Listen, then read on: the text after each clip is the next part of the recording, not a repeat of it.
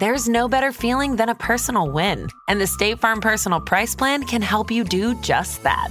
Talk to a State Farm agent today to learn how you can bundle and save with the Personal Price Plan. Like a good neighbor, State Farm is there. Prices are based on rating plans that vary by state. Coverage options are selected by the customer. Availability, amount of discounts and savings, and eligibility vary by state.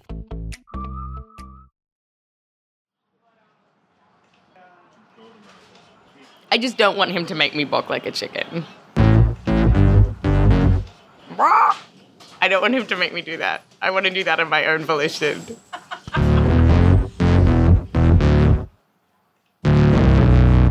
Okay, so we're about to see a hypnosis show on stage at the Mohegan Sun Casino, which is this sprawling complex in eastern Connecticut.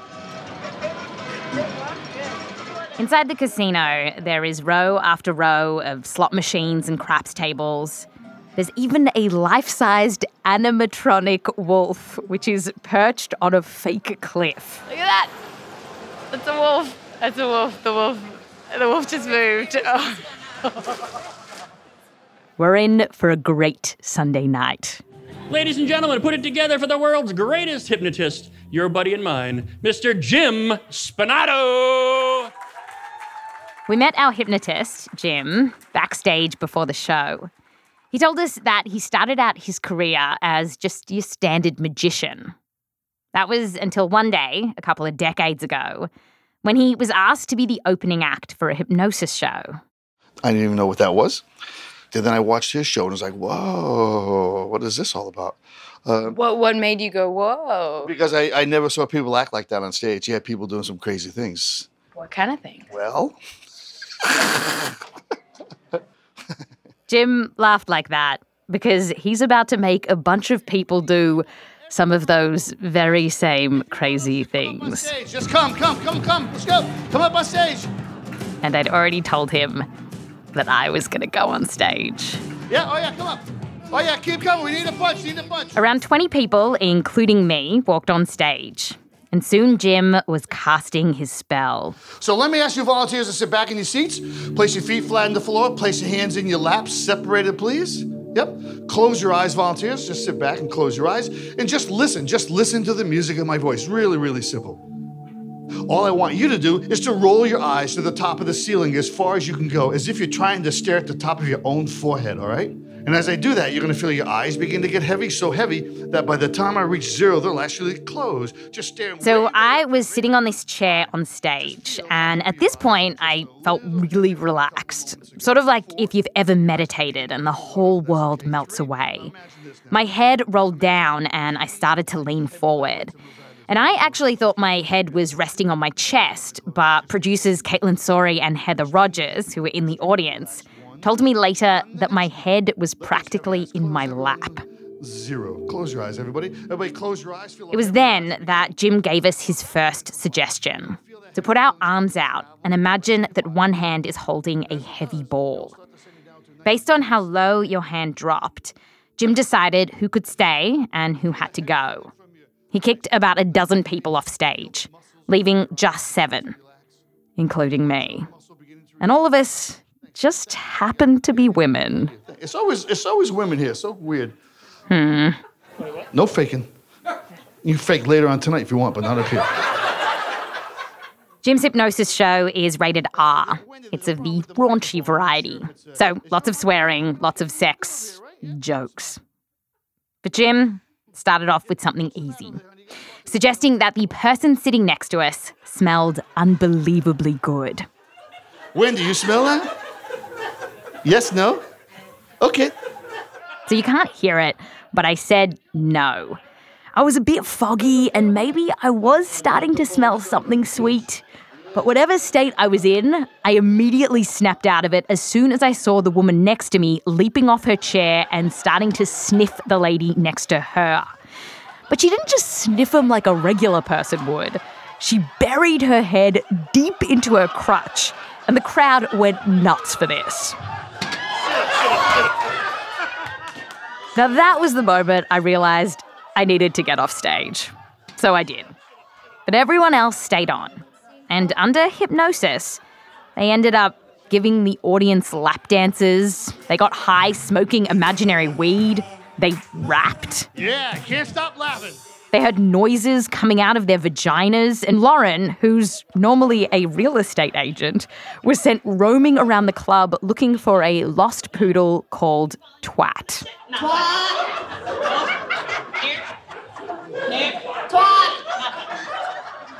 So what in the world was happening in the minds of those people on stage? Were they really putty in Jim Spinato's hands?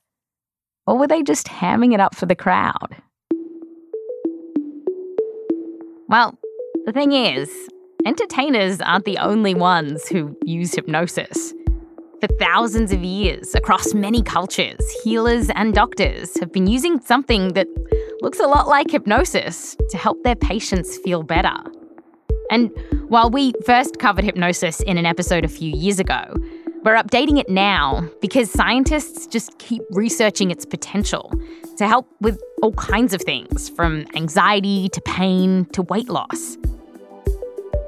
And if this works, if you could harness the power of hypnosis to help people, like a few look into my eyes and you'll no longer feel crappy, that would be amazing. But what does the science say? Today, we're pushing science versus to the edge of consciousness as we look at the power of hypnosis. And it seems like there is something truly bizarre about hypnosis. And the scientists who study it say that this isn't just about faking it. I mean, surely when people are on a stage, they might ham it up for the crowd. But when researchers study this, they do think there is something weird going on. So let's find out what it is by starting with the basics. When you take hypnosis off stage and into, say, the doctor's office, what exactly happens? Professor Philip Muskin is a psychiatrist at Columbia University in New York. The only thing you have to be careful with these chairs is they totally have a mind of their own. So if you move even a little, correct. For more than 3 decades, he's been treating patients with hypnosis. And he says that even after all these years, he can still remember one of the first times that he saw someone get hypnotized. It was a doctor who was being hypnotized by another doctor. The hypnotist gave his subject a very simple, but rather terrifying suggestion. You cannot separate your fingers. No force on earth will allow you to separate your fingers. When you open your eyes, your fingers will be fused together. You cannot separate them. Zane brought her out of the trance, and her hands are like this, and he gives her a cup of coffee, and she goes to take it and just falls on the ground. I'm amazed. She then did a neurology residency here at the hospital I'm at now. And I ran into her one day, and I said, I've been meaning to ask you this for years. So here we are. What was going on? She said, I don't know. He told me I couldn't take my fingers apart. I couldn't take my fingers apart. He gave me the damn cup of coffee. I made a mess. I was embarrassed, but I couldn't take my fingers apart. Seeing this astounded Philip. He went on to study hypnosis, and he showed us how to hypnotize someone. Look into my eyes. Nah, that was just his Dracula impersonation. Okay, so here it is. This is how you actually hypnotize someone. And you'll notice that the words that Professor Philip Muskin uses are actually pretty similar to what Jim said on stage at the Mohegan Sun Casino. Roll your eyes up. Roll them up as high as they'll go. And keeping your eyeballs up, slowly close your eyelids. Take a deep breath. Deep.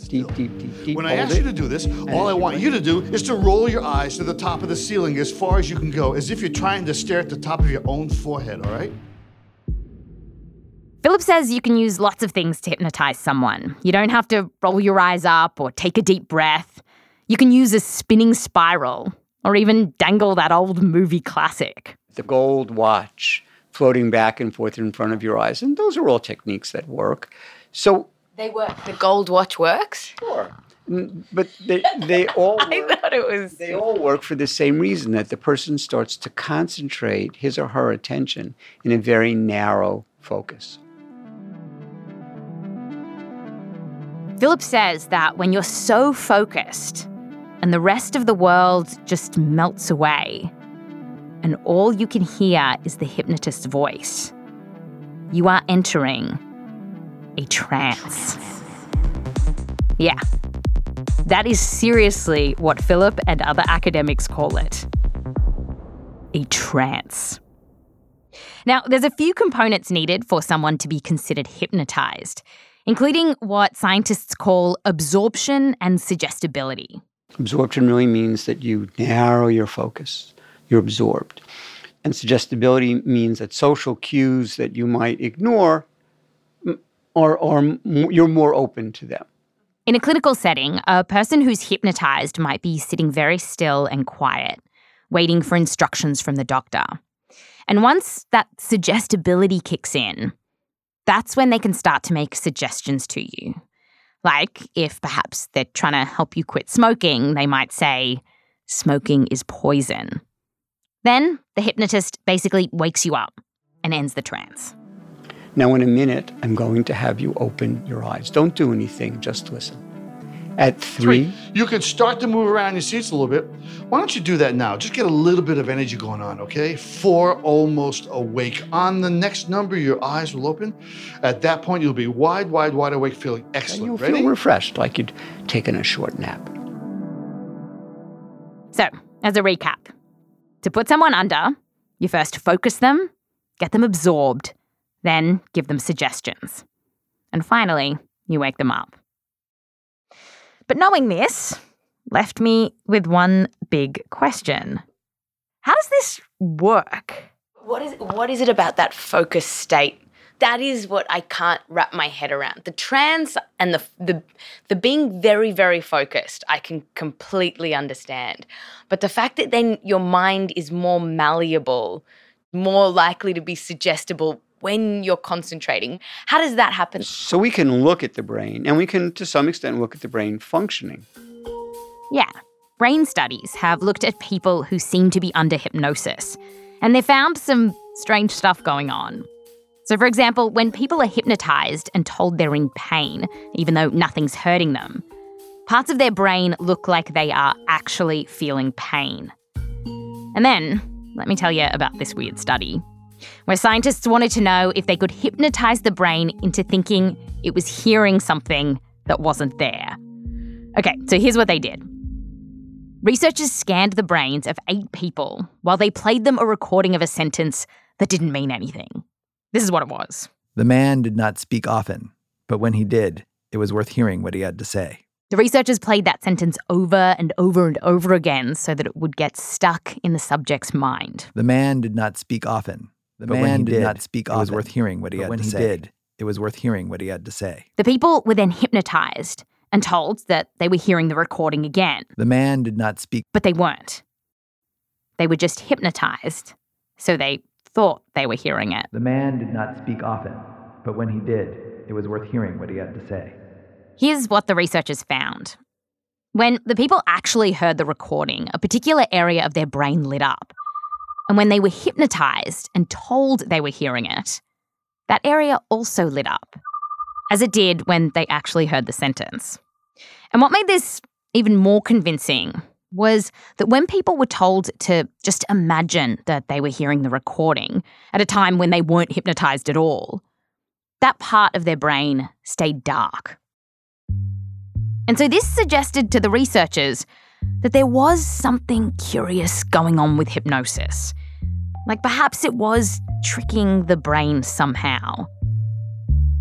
But still, these brain scans with people under hypnosis, they're often really small. And brain scans at the best of times are notoriously difficult to analyse. Still though, from what we're seeing, there does seem to be something special about getting someone to be really, really focused. It seems to make them more open to following suggestions. But there's a lot that goes on we don't have a clue about. So how does it work? We don't know.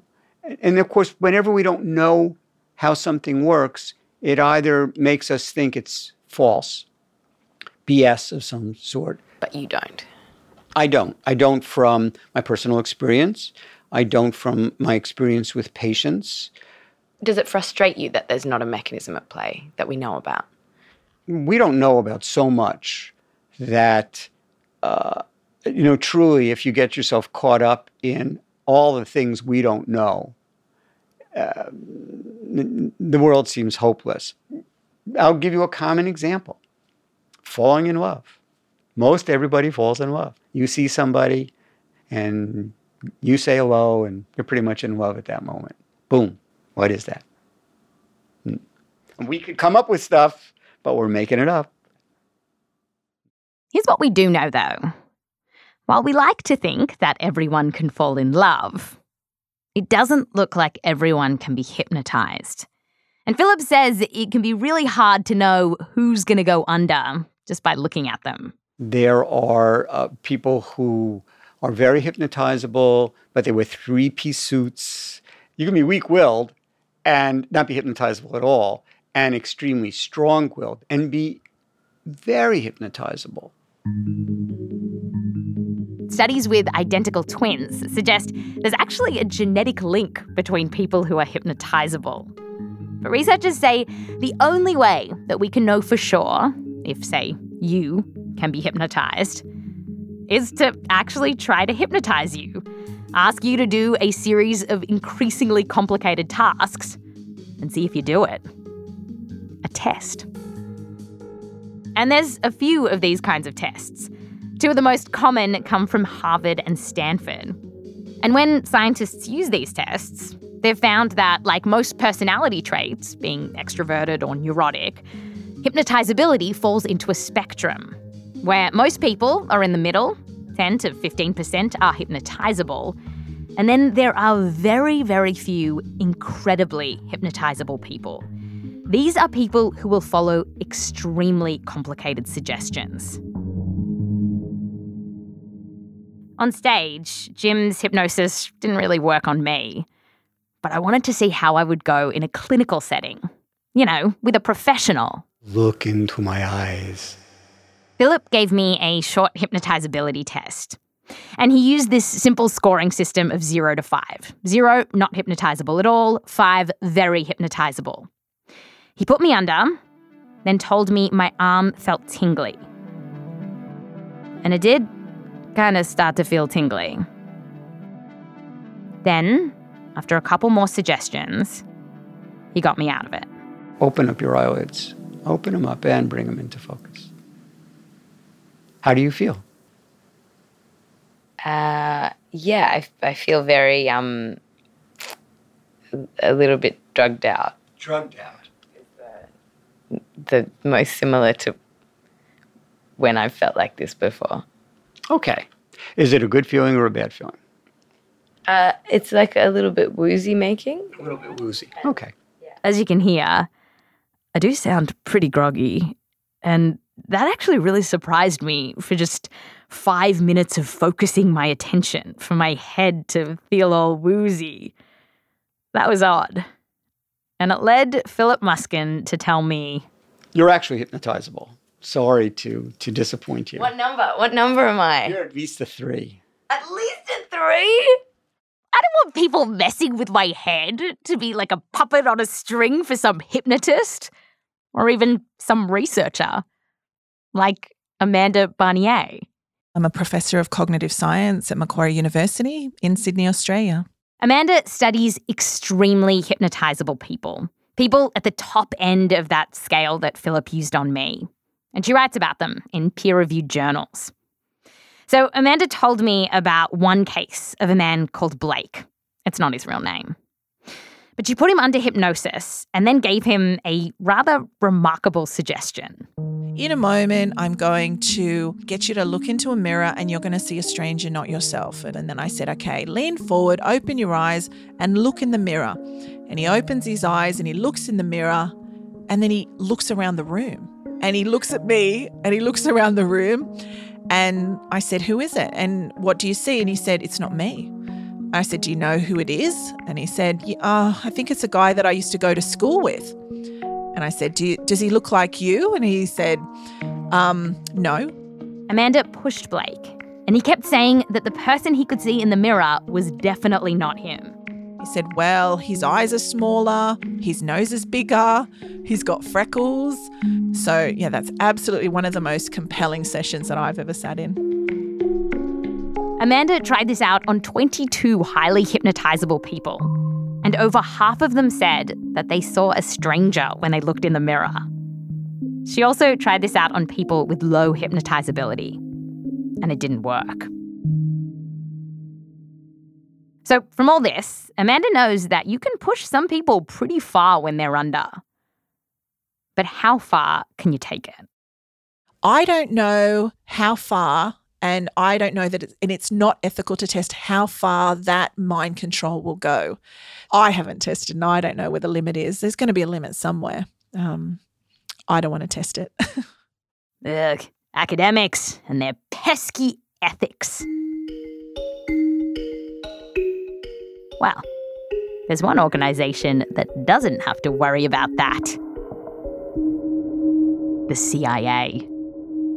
So, now, how far can you push someone with hypnosis? We take a look over in our full episode, which you can find on our main feed.